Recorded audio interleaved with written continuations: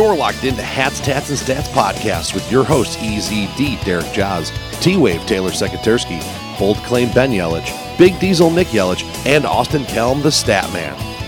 Hats, Tats, and Stats podcast is part of the BICBP radio network. Check us out online, www.bicbp-radio.com. What's going on, everyone? Welcome to a brand new episode of Hats, Tats, and Stats, episode 116. So 117? 117, I think. I don't know. At least three. Yeah, it's been more than a few. Hats, Stats, and Stats is a championship caliber pro sports podcast based in Buffalo, New York. We are sponsored by the Mafia Pack for at least one more week. It's Super Bowl week, so go check them out, mafiapack.com. I am joined this week by Big Diesel. I went on my all-star rant last week. Was not feeling it. Yeah, I mean, hey, look, you had every right to go on said rant. The all-star weekend sucked. It hasn't been good since. I mean, like, honestly, people say that the world didn't end in 2012, but have you felt alive on an all-star weekend since 2012? No, not really. Okay, there, I rest my case. I mean, it's a great case to be made. And the Mayans were right. I would lose all enjoyment from all-star weekend. Yeah, I did see that on the wall somewhere in the old hieroglyphs. But yeah, it's the All-Star weekend was not good. The one coming up in not this coming weekend, but next weekend's not going to be good either. The NBA sucks. Yeah, the NBA All-Star game's a joke. Yeah, honestly, the dunk contest has been booty ever since Zach LaVine and Aaron Gordon put on that unbelievable show. I mean, you can't top that. That was an all-time. Yeah. No, but you can try. I mean, I guess, but nobody really cares enough to do such a thing. Correct. So, which is a shame. It really is. It really is. And like when you see the amount of talent that's out there and the stuff that these guys can do, and then what they choose to do with said talent is just depressing. Yeah. I mean, whatever. That was last episode. This episode, we got some Sabres to talk. We got Super Bowl Sunday coming up. The big news, D-Cuz, 7 years, locked him down. Workhorse from Whitehorse. So that puts him, Tage, and Matthias Samuelsson, who all signed their extensions this year, on 7-year deals through 2030. Now, I mean, I'm over the moon about this. This guy is almost a point-per-game player. He just turned 22 today. Happy birthday, DC. Signed that nice contract. And for people who don't watch the Sabres, there's still Buffalo people out there who don't. They're still working their way back into the good graces of a lot of people. He's a terrific hockey player. 200 feet, which is the whole ice. He plays defensively. He's on the kid line, which is fast and fun. He's got a terrific shot that he has started to use more this year. So he's up to 17 goals, I believe, at this point. And combined, our number one and number two centers are making about $14.5 million. Right. We can go through numbers. I do have Cat Friendly up on my phone. But like if you go around the league and you look at top teams and what they pay for their top two centers, you're going to find some ridiculous numbers that we fall below. So we got Tage and Cousins for relatively cheap at relatively young. And as long as they don't fall off a cliff, the contract's fine. Like I've seen a lot on Twitter, and this is just because he's a young kid too. Sure. But this was also with the Tage thing, and pretty much any time you sign a long contract, I think it was, oh man, well, like what if he plateaus? But at this point, plateauing for Cousins is at or slightly below a point a game. So, okay, am I going to be upset with my second center hanging around 80 points? Yeah, that kind of production is hard to replace. Right, and last year, coming after Tage's 68-point year, and he signs that contract, we were like, man, if he could just match that 68 or maybe even get 70, we'd be ecstatic because his contract's going to look like a steal. What does he do? He's already setting new career highs at this point. We are in mid-February. Yeah. So... It's exciting, and was talking to a few people the other day. I've been running nonstop, so just been talking to human beings left and right. But gross. Yeah, no kidding. For a guy who does this. Yeah. But so just talking to people and like, oh my God, we're locking these young dudes up. We're locking these young dudes up like 7-year deals in their young 20s. Like we're gonna get these dudes for their prime, and we talk all the time on the show about how 24, 25, 26 is like. That's hitting your prime. Right. So we've locked them up on essentially what the NFL would consider like a rookie deal almost. Like that Where you own the best years Yes. for not a whole lot. Yeah. And there's still a lot of room. Yeah, we have a ton of cap space. We got I thought- even more cap space coming in the offseason. I thought I saw something that adding Cousins' new contract gets us to the cap minimum for next year. Correct. It That's does. disgusting. You also have to think Rasmus Dahlin is making $6 million till the end of next season, which he's definitely going to get a pay increase.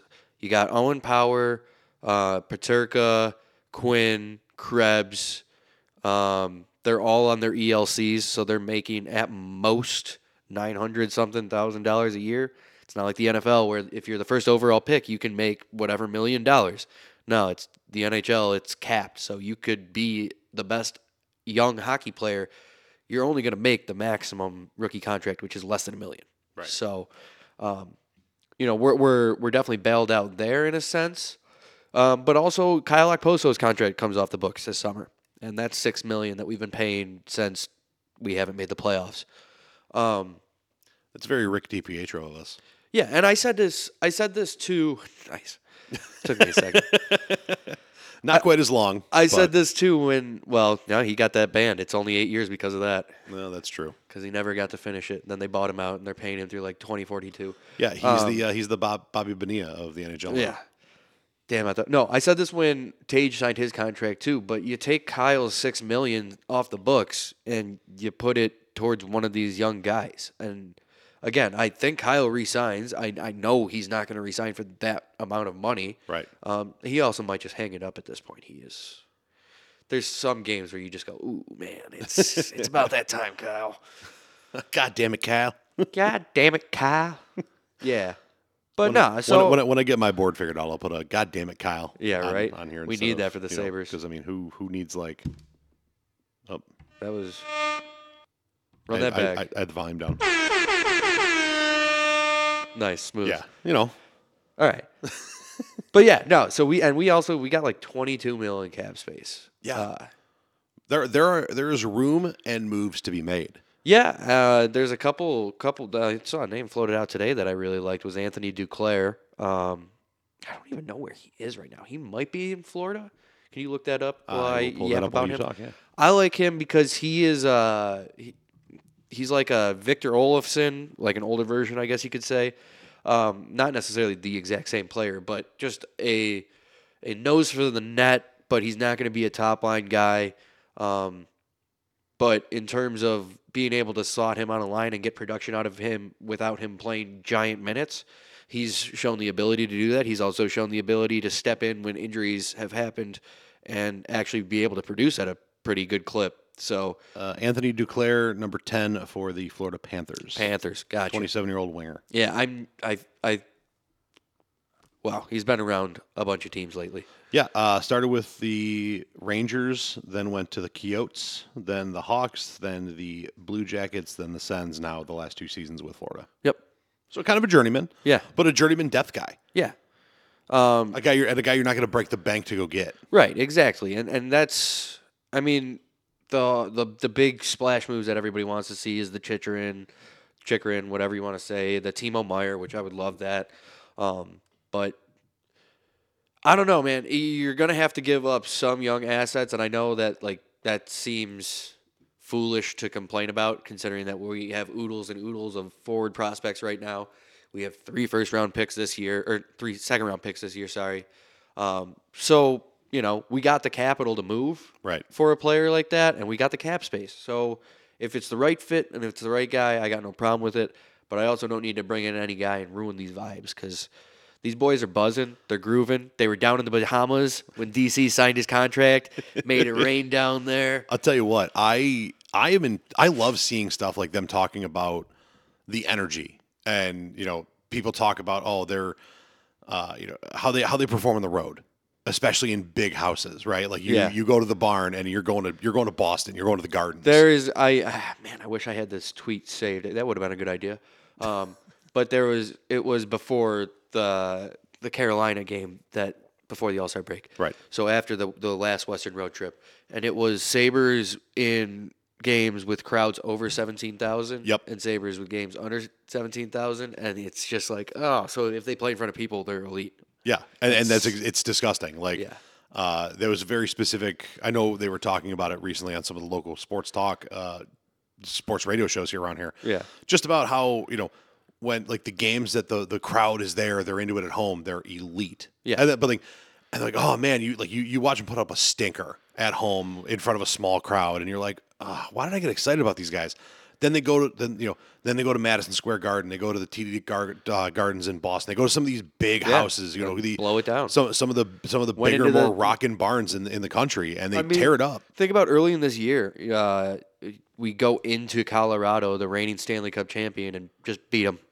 Like, Just casually. all right. I guess just that's what we're casual doing. I mean, and one of the Go most into Edmonton, beat them. one of the more electric, despite the fact that they're not doing fantastic this year, and hate to see it for Jack Eichel being in the news about not being the guy. Oh, no. Oh no! God damn it, Kyle. Oh wait, no, that's somebody else. God damn it, cokehead. God damn it, Jack. Yeah, just going into their house. Yeah. I mean, that place is rocking every time. One, because it's Vegas. Two, they put on. It's one of the best showmanship arenas in the country. Oh, yeah. They make it an entertainment venue. They do. And But I've been saying this too, and I don't know if I've said it on this podcast because, I've only been on, 2 weeks ago? Yeah. Coaching and stuff. But we're so good in front of, crowds, but on the road that if we make the playoffs as a low seed, I'm not that worried about it. Like, we could do some damage. Absolutely. Now, here's the thing. Do I want to end up facing Carolina as the last wild card team in? Actually, no. The first wild card is probably going to get Carolina. Second wild card is probably going to get Boston. That's just the way that it's playing out. So would you rather have, Carolina or Boston? I think I'd rather take Boston at this point. I like our young legs versus their old and somewhat frail. They have been hit by the injury bug a lot the past couple of years, which is why they haven't made it across the finish line in terms of getting a cup. Sure.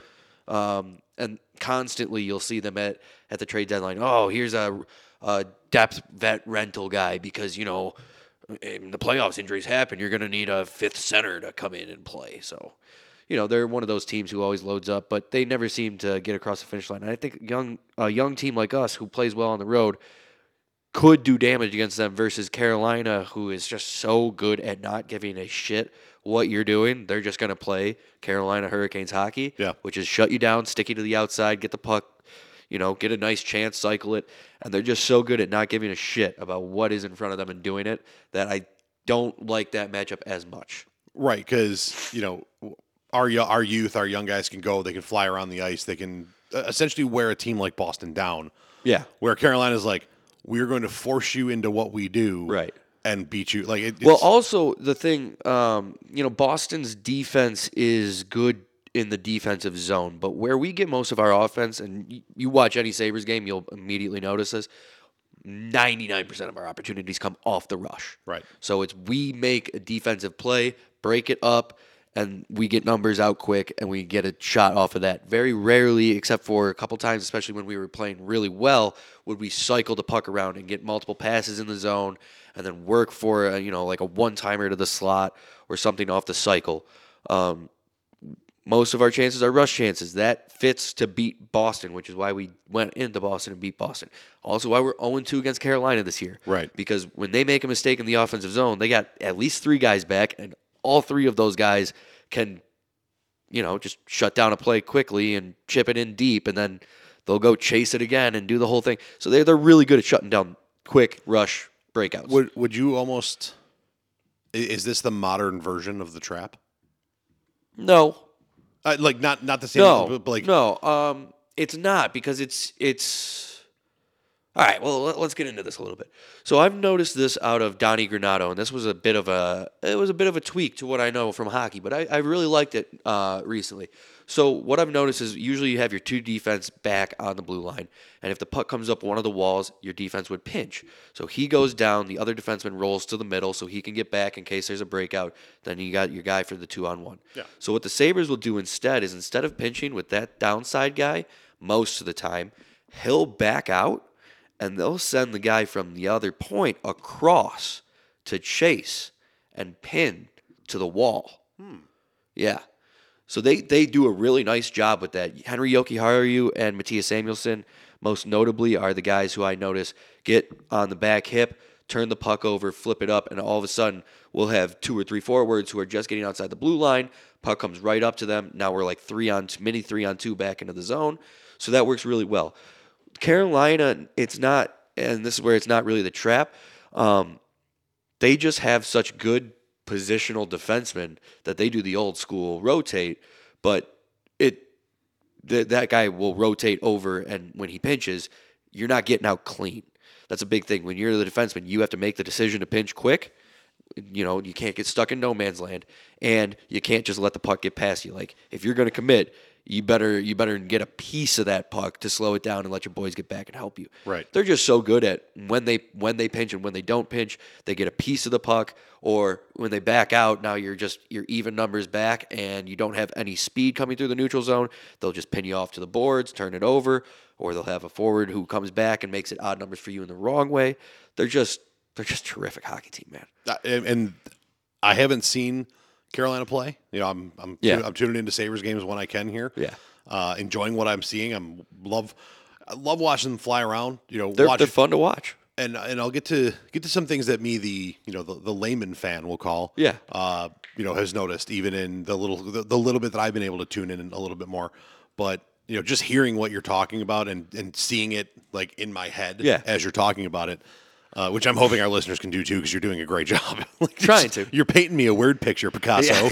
Yeah. So I'm just sitting here thinking, like, this just sounds like a really, really well-coached team. Like, dudes that know what their job is at all times and just do it unequivocally. And like I said, Carolina does such a good job. And this is where the Sabres need to get to in terms of mentality of, you can do whatever you want over there. Right. But at the end of the day, I'm already in my spot and I know where my boys are. So you can do all your BS. You're eventually going to have to come into my personal space. I'm going to get that puck back. We're out the gate. Right. So tuning into Sabres games recently and just getting more hockey in my life as a whole, which is great. Proud of you, pal. Listen, I've been a hockey fan for a long time. It's just I haven't had a reason to watch. I don't blame you. I don't blame you. Not everybody's as crazy as I am, and that is very, very true. When it comes to the Bills, I suffered enough with them. So as soon as the Sabres went toward that 17-year drought, you're not alone in that either. I can't do it. I can't do it again. But just watching, I'm watching a team that I used to watch, and even the games I would tune into, or the one game a year I'd go to, whatever. I'm watching I would watch a team that would come in and try to do too much. Yeah. And at some point, you're like, you just got to put the puck on the net. Yeah. And just try to create chances that way. And it seemed like last year we started doing that, and we realized we have some shooters. Yeah. We got some guys that can lace it a little bit.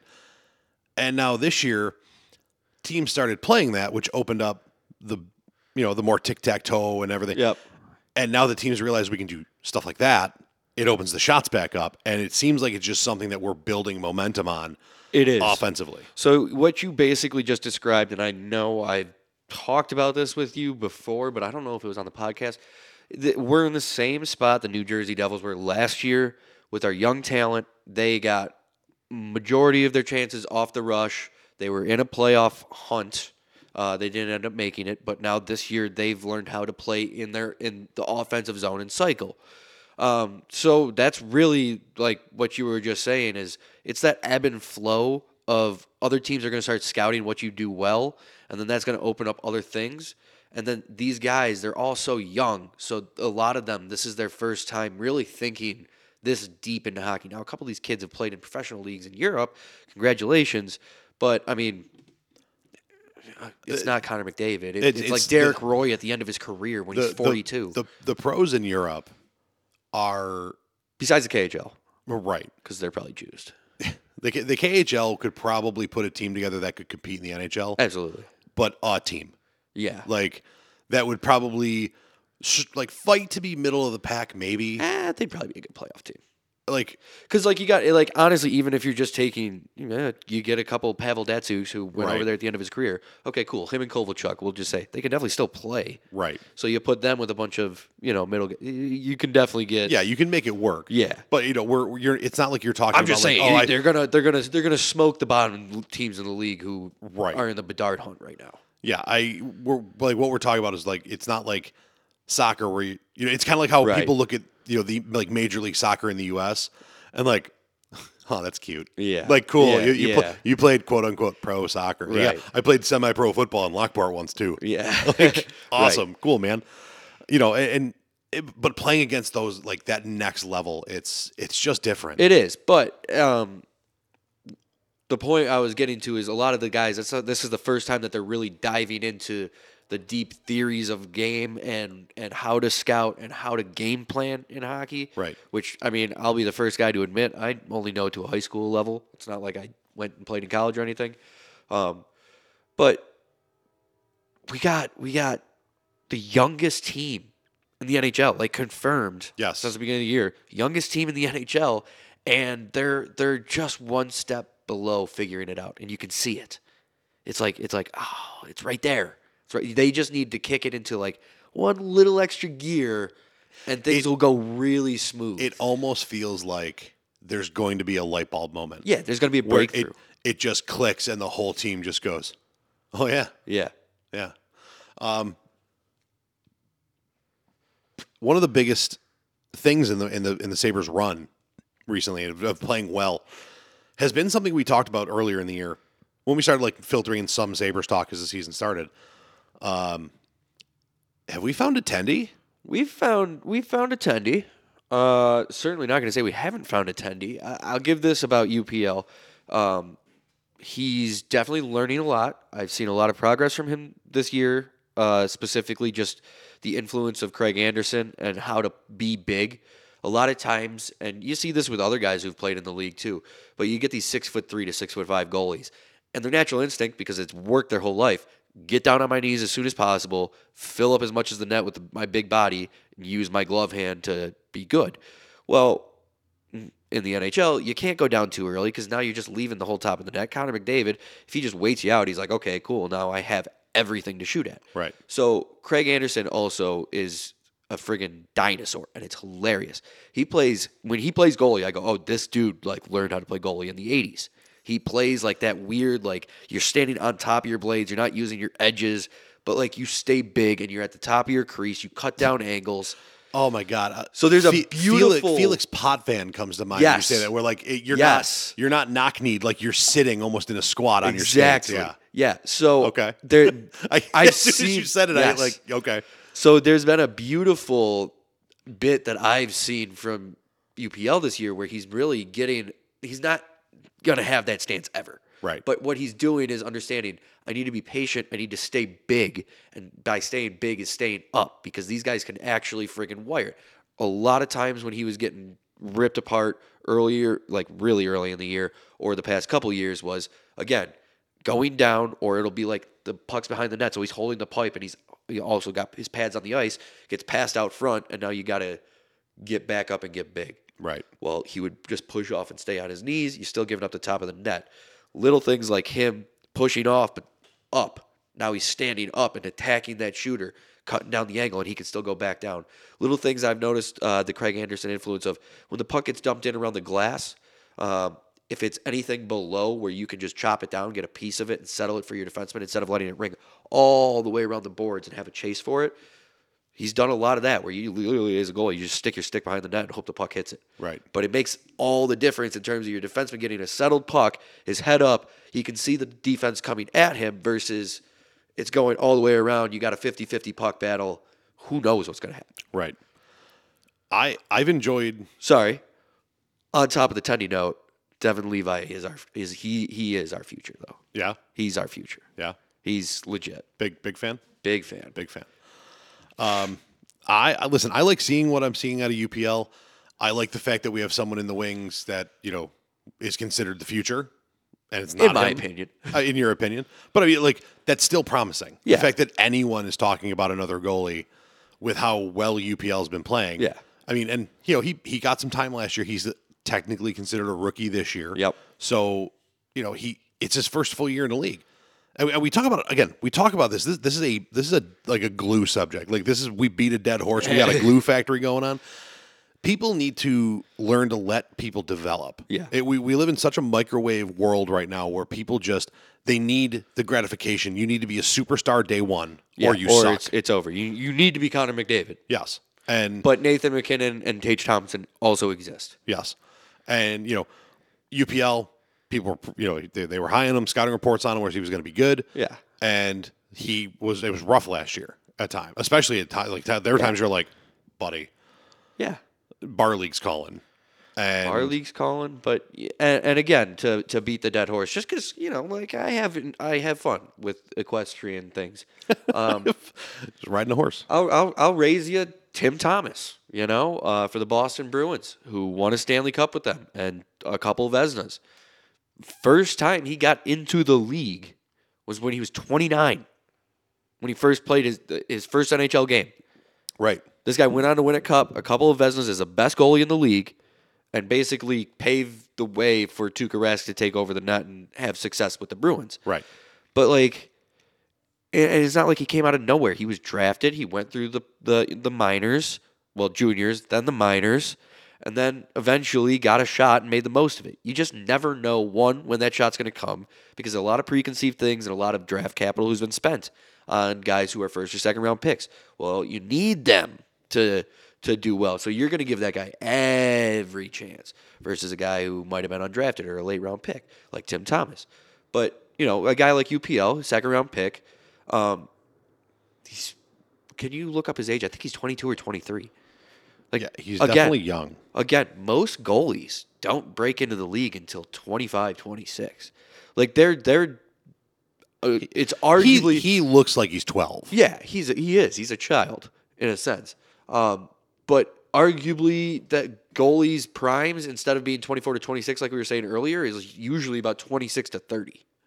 It's weird. They just take longer to develop and they have a longer shelf life.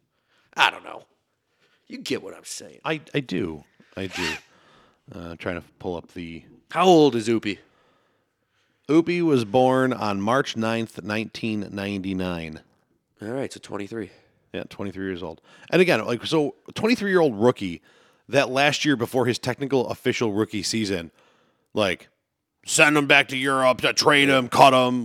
It's brutal. And, Buffalo sports fans we know can be, for as Buffalo sports fans were also, it's very jaded for a good reason. I was going to say we were the Green Bay Packers in a sense because we went Dominic Hasek to Ryan Miller. Right. You know how many people would teams and organizations would kill for that? And it wasn't a direct thing. Miller was never Hasek's backup. No, Marty kind of. But that 4 to 5 year filler span didn't suck either between Shields, Rollison, right, Rolly the goalie, Marty Biron, Mika Norinen. Yeah, they all those 4 or 5. There were 4 or 5 dudes in there that held the fort down and then turned it over to Ryan Miller and went, okay, it was awesome. And we were definitely spoiled with that, and then we've paid for our sins. Yes, but it's one of those things. It's not as critical as a quarterback in football, but you can tell when you have the right tendy and when you don't. And as much as wins aren't a quarterback stat and wins aren't a goalie stat, they are. Right. They are. Yeah. There's something to be said. You can look at UPL's numbers, and his save percentage is not. It's not elite. It's not great. No. His goals against average, not great. But his win-loss record, pretty solid. His points percentage, how many times does he get at least 1 point for the Buffalo Sabres in the standing? Pretty damn good. Yeah. That's what matters.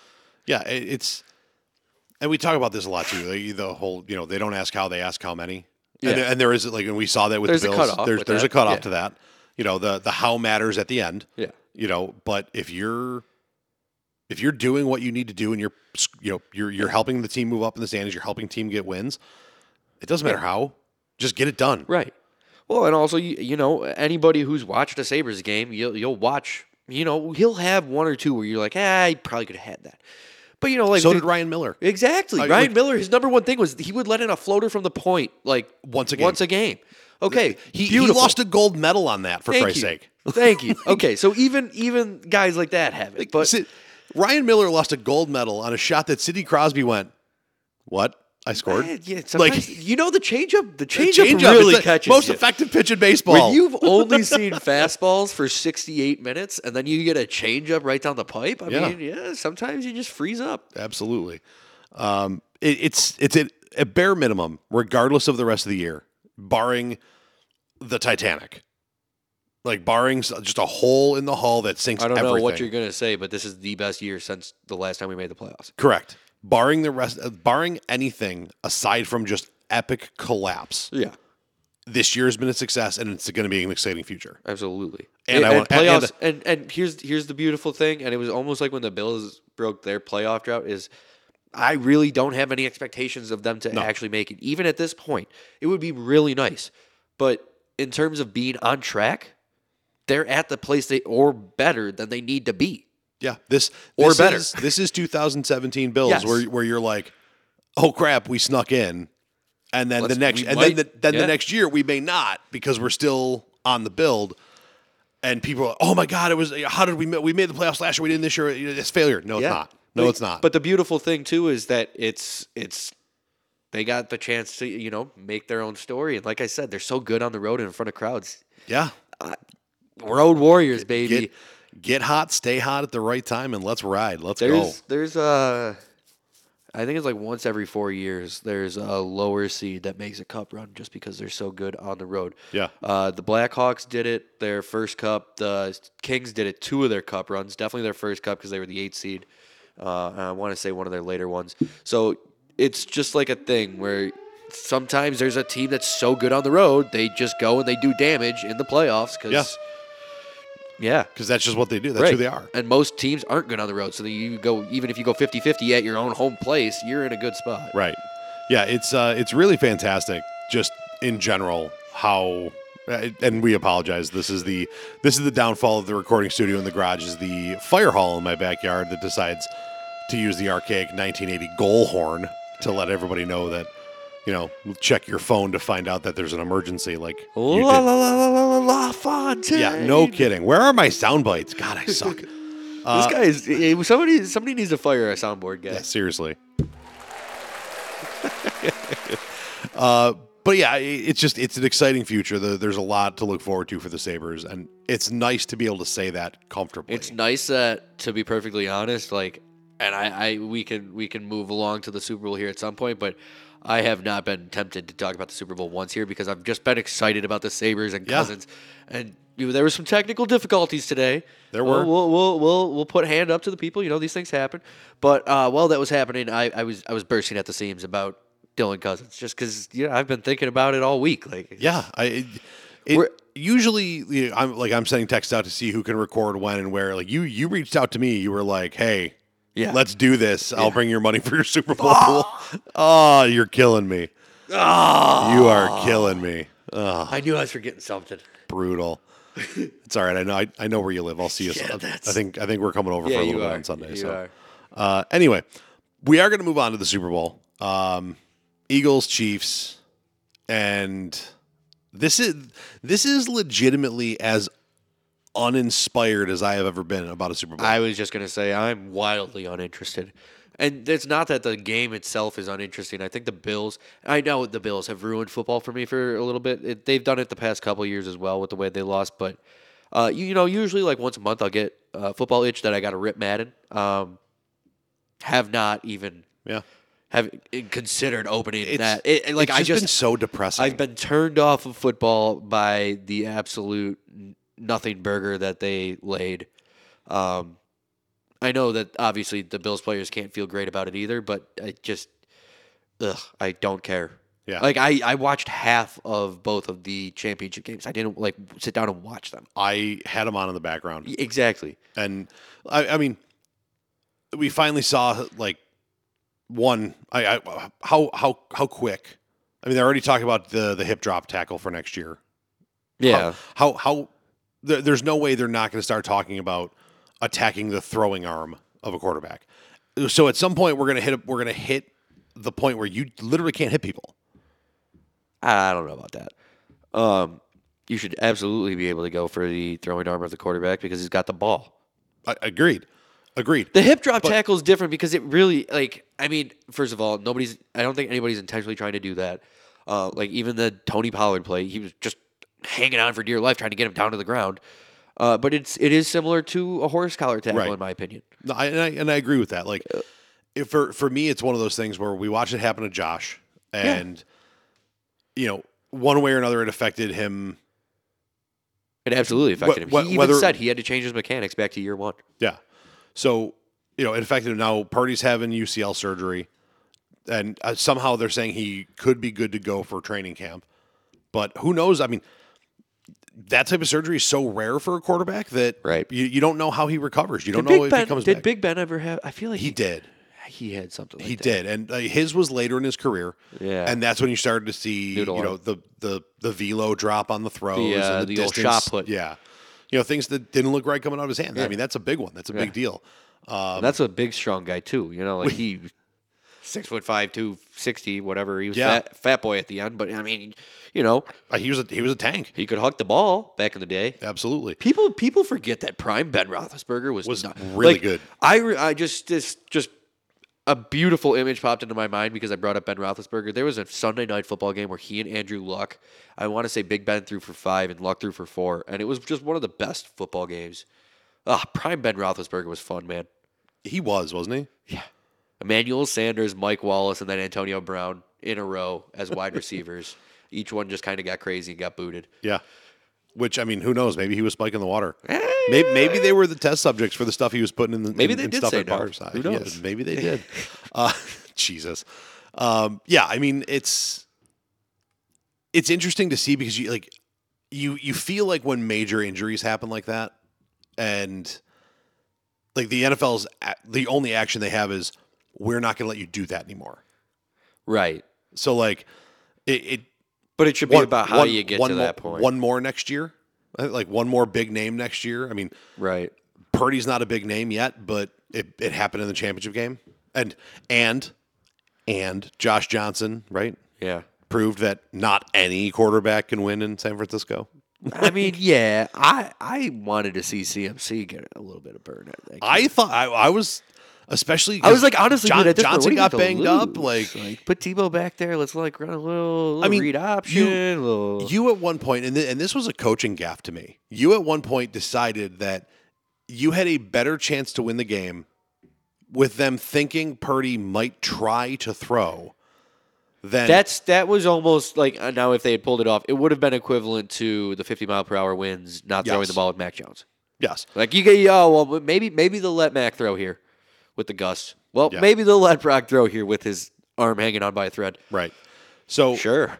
like my question is, at what point as a coach do you not look and say, okay, we're going to run an offense that you have to wonder if CMC is going to throw it, CMC is going to take it, or CMC is going to give it to Debo. Yeah. I mean, you've had them both throw passes, you've had them both run, you've had them both catch. Why not? They're two make it of- up on the fly. Arguably two of the 99 percentile athletic, specimens in the NFL. yeah, And then you also have George Kittle to block and or release. So let's do something here. and Brandon Ayuk, who didn't suck. Yeah. I mean, and it's How about just- Trent Williams with the freak? I mean, come on, man. Like, I get it. You're getting clapped. You don't have a quarterback. You don't got to Right. throw a guy to the ground. We get it. You're big. yeah. Sometimes those big guys just have to let out some frustration.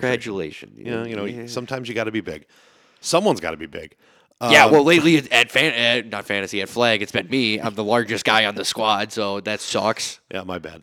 This was. But a I'm rough- looking around like, why am I the tallest / widest person here? That's an issue. I apologize. My attendance was not fantastic this session. No, it was garbage. Yeah, it really wasn't good. But yeah, it's you look at the whole thing with that. Like I question whether or not just open up the RPO portion of your playbook, which we know you have. What were you going to run with Trey Lance? Exactly. Okay, so take out the 20-yard bombs. Right. Play action shots. Yeah, just straight Let's up, run a lot of flood and stick and yeah, Options. read RPO options. Like make them guess who's going to have the ball and what he's going to do with it. Run a Wildcat style offense. hell, run like a fumble rooski with like Kittle coming off a wing back, around the edge and pull check. All I've heard all year, right? All I heard It's the genius. who by the way, Kyle Juszczyk was the next in line if CMC was Yeah, feeling I do it, know which that. is great. But like all I heard was the genius behind this offense and how creative the schemes were and everything. And all of a sudden you decided, I'm not going to use my creativity. I'm going to say maybe they'll think we're going to let him throw it and just get CMC crushed. What do I know about knowing stuff, Joss? I try not to know too much. I know very minimal to be honest. It's I like, know- well, I learned about this back in the day. Defense in depth. Need to know basis on things. You don't want to know too much to I influence too much. I learned the Eagles are a pretty damn good football team. The Eagles are a good football The team. Eagles might be a wagon. Eagles, now their defense is old, so, get on it while you can. This is the window, man. But hey, right? I'm here for it. I got no problem with it. Sirianni, I'm pretty sure he's a Western New York guy because I know Jamestown. his brother is Yep. is a Western New York guy. Yeah, Jamestown guy. And then on the other side, the same old song and dance from the AFC of Pat Mahomes and the Chiefs, and I just don't care. Yeah. Honestly, I got this way about the Patriots too. But I also don't care about the Chiefs losing as much as I did Brady and the Patriots. Yeah, because It's not that I wouldn't enjoy seeing him lose. It's just like I'm not like a visceral enjoyment. Like when the Giants beat the Patriots the first time, I like went streaking through the neighborhood and banged pots and pans. Yeah. Like, that's how excited I was we at like we dogpiled- 11 years old that Tom Brady lost the Super Bowl. we had a group of people in our college dorm, and one person was rooting for the Patriots, and we dogpiled on it. yeah. It was great. Yeah, so I wouldn't have that kind of response No. to this, but like, yeah, I'm definitely cheering Eagles. Like, I'm Yeah. gonna. Here's a question for you. This is a fun one. What color Gatorade are they gonna dump on the coach? It's gonna be blue. Blue. I gonna be feel like blue. it's always that lime yellow. It's gonna be blue. Blue. You think the Chiefs are rocking blue Gatorade? No, I think the Eagles are, and I think the Eagles are gonna win. I love that. I set that up for you. I'm glad you took that. Yeah, I do. I want the Eagles to take this one. It'd be exciting to do so. I wish the Bills were playing in it. I also like. I do like Jalen Hurts. Yeah, I've been a bit of a Hurts truther, not like a hardcore, chest pounder, but I'm pretty even sure, in college. Pretty sure last year we talked about on the show that there were flashes there. There were, but Also- he was Josh Allen-esque. He had holes, he had flaws, and he had to Of fix them. course. But And he he's did. also like just his story, his journey, the amount of leadership and maturity he's always showed. I was always a fan of, like when he stayed at Alabama after losing the job in air quotes to Tua, because I don't think he ever should have lost that job, and I think he proved that when he went to Oklahoma, and he did win that Heisman, right? I believe so. Yes. He's also he's due for some hardware, yeah. and I shouldn't say hardware. He's due for some jewelry Yeah. because he's got hardware. He's due for some jewelry. It's One that he earned, because obviously he's got a championship ring. Yeah. It's one of those ones that you look at it and you say, you look at the team around him, and you got A.J. Brown, who finally is on a team with a quarterback. And with a coach who's willing to scheme him up. Right. Everyone on that team. I mean, Devontae Smith, he's no slouch. No, you know? but that's the thing at the same time, and this is one of the things to dial this back to the Bills. A.J. Brown, I would love to have him. We don't. We have Diggs. I'm good with that too. Do I think? But is Gabe greater than / equal to Devontae Smith? No. I think he could be if he cleans up the drive. I mean, there were I there were think, games, I think and he I know could this, be if they and- didn't send him on just streaks and posts. And I know this because I had Devontae Smith in fantasy. There were weeks he just flat out disappeared. Oh, yeah. So, no. like, same Ben thing had him with too, Gabe, and like- Ben would bitch at me all the time. He's like, well, he's just so boomer bust. Like, Yeah. okay, well, that's every receiver outside of the top 5 is are boomer like bust. that. Dude. Yeah. So I look at this and I say, like, there's not a lot of holy crap star power. Like, nobody puts A.J. Brown in the top 5 conversation. However, I will tell you this. There's not a single team in the NFL with an offensive line like them. Oh God, no. They are good. And that's what makes me look at this and say, if I'm the Bills, I have those pieces. Yeah. Like, I have the skill spots in place. Correct. Put the wall in front of it. Why do they have 3 running backs and a quarterback that can all run effectively on the ground? Is it they're just superior skill players to everybody else in the NFL? Or is it that they get movement up front and they Movement up front. use their hands instead of leaning and grabbing and or opening the gate, Spencer Brown, or just not straight up firing off the ball, Roger Saffold? Or leaning and grabbing Deion Dawkins. I already said that one, but know. I didn't call him out. Or just being young and average, Rick Bates. Like, I am hopeful for Spencer Brown. I'm hoping this was I saw a beautiful tweet, and I'll bring it up because this is. I know he's your boy. He's in a very paradoxical situation where he is athletic enough and has a high enough ceiling where he could bounce back next year. But we're also in the spot where if he's starting, we have issues that he's got that chance in a sense. right. Because, like, we need better players on the offensive line. Yes. Now, I wouldn't be opposed to kicking him inside. I've seen a lot of that conversation. I don't know with his height and length if that would be a problem at guard. There's been plenty of guys who are big and have kicked inside. You get help on both sides instead of just one. You don't True. you don't get stuck out on islands against supreme athletes like I look at him and Von Miller and stuff. I look at a guy, and I've used our Twitter account to tweet this a few times. I've talked about it where it's, here's a kid who was drafted in the third round. Here's a guy. Here's a guy. Let's circle him in the Madden board. Here's a guy. His jersey's right there. So here's a guy, that he was drafted in the third round, and they said a lot, like a high ceiling, very raw, 2 to 3 years from being a starter. Yeah. Thrown into a starting job year one, by no fault of his own. Right. Had a really good year. I don't know about really good year. He had a nice year for a rookie. Had a really good year for what he was. For a third round draft pick, not He had expected a to start nice year for a rookie. Sure. Had back surgery before the season. Missed most of the offseason and preseason, and then had a rough year too. Rough year of the campaign this year. Yeah. He comes back. That back is healthy. He's got 2 years of experience. He knows he didn't have a great year. He seems like the type. Like he seems like that type that we have on this team, like the Josh Allen type. That's not going to be okay with. I'm a starter.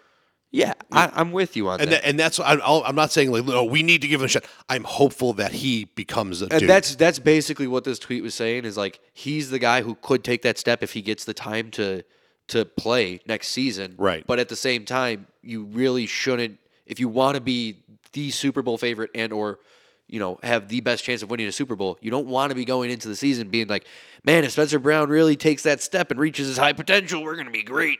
Right. You want a guy who's going to have, a baseline of we're humming along.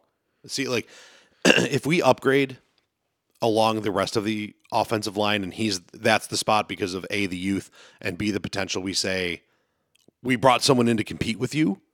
We brought someone in, like, that's going to try to take that job, but it's yours to lose. Yeah. But we upgraded elsewhere. I'm good. I love Spencer Brown. I think you know that. And Yeah. I really like the way he run blocks because he's one of the only guys on our team who actually does friggin' run block. But, man, I can't tell you I don't miss Darrell Williams at right tackle. Like, I just can't. I can't sit here and tell you that because, like, he locked down that side, and I just never had to think about it. He did. I was sitting here bitching about Deion Dawkins while he was going against like T.J. Watt, being like, "Why is Dawkins not just beating up T.J. Watt?" It's like, well, Darrell's holding it down on the other side, so. Right. But yeah, it's exciting to see, and actually talking about it, I feel a little bit better. I still don't feel good, but I feel better.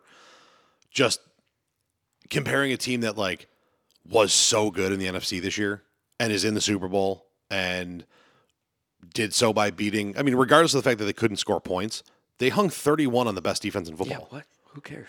Like, my team can do that. I need to bulk my offensive line. You can only come out of the playoffs every year saying that the game is won in the trenches so often and spend all of your capital and money and cap space and draft picks on defensive line for so long until it's like, hey, the trenches is both sides. Right. So get some friggin' hogs so that we can run the ball with whoever we want. Right. That's why the Eagles do whatever they want. If they need a first down on 3 straight run plays, they got 5 guys, not the skill players, who are going to determine whether or not they get that. And more often than not, it's easy. Wrap up question here. Yeah. In your opinion, who is a better runner, Hurts or Allen? Allen, stop that. Okay.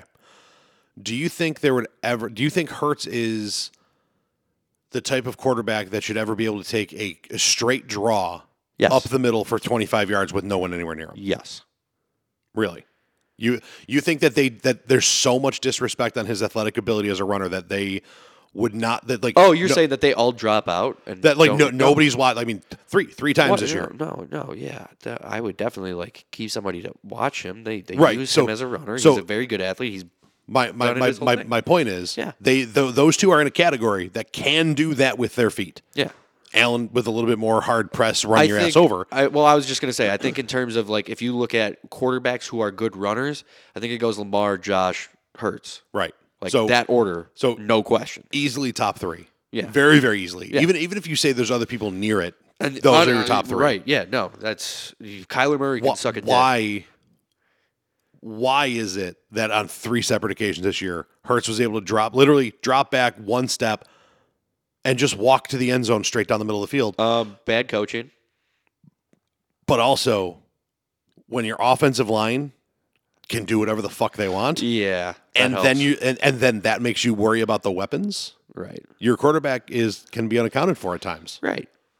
which is all I was getting to. Yeah, fair enough. No, I'm with you on that, and they're gonna eat in the trenches. Yeah. The Eagles are. Yeah.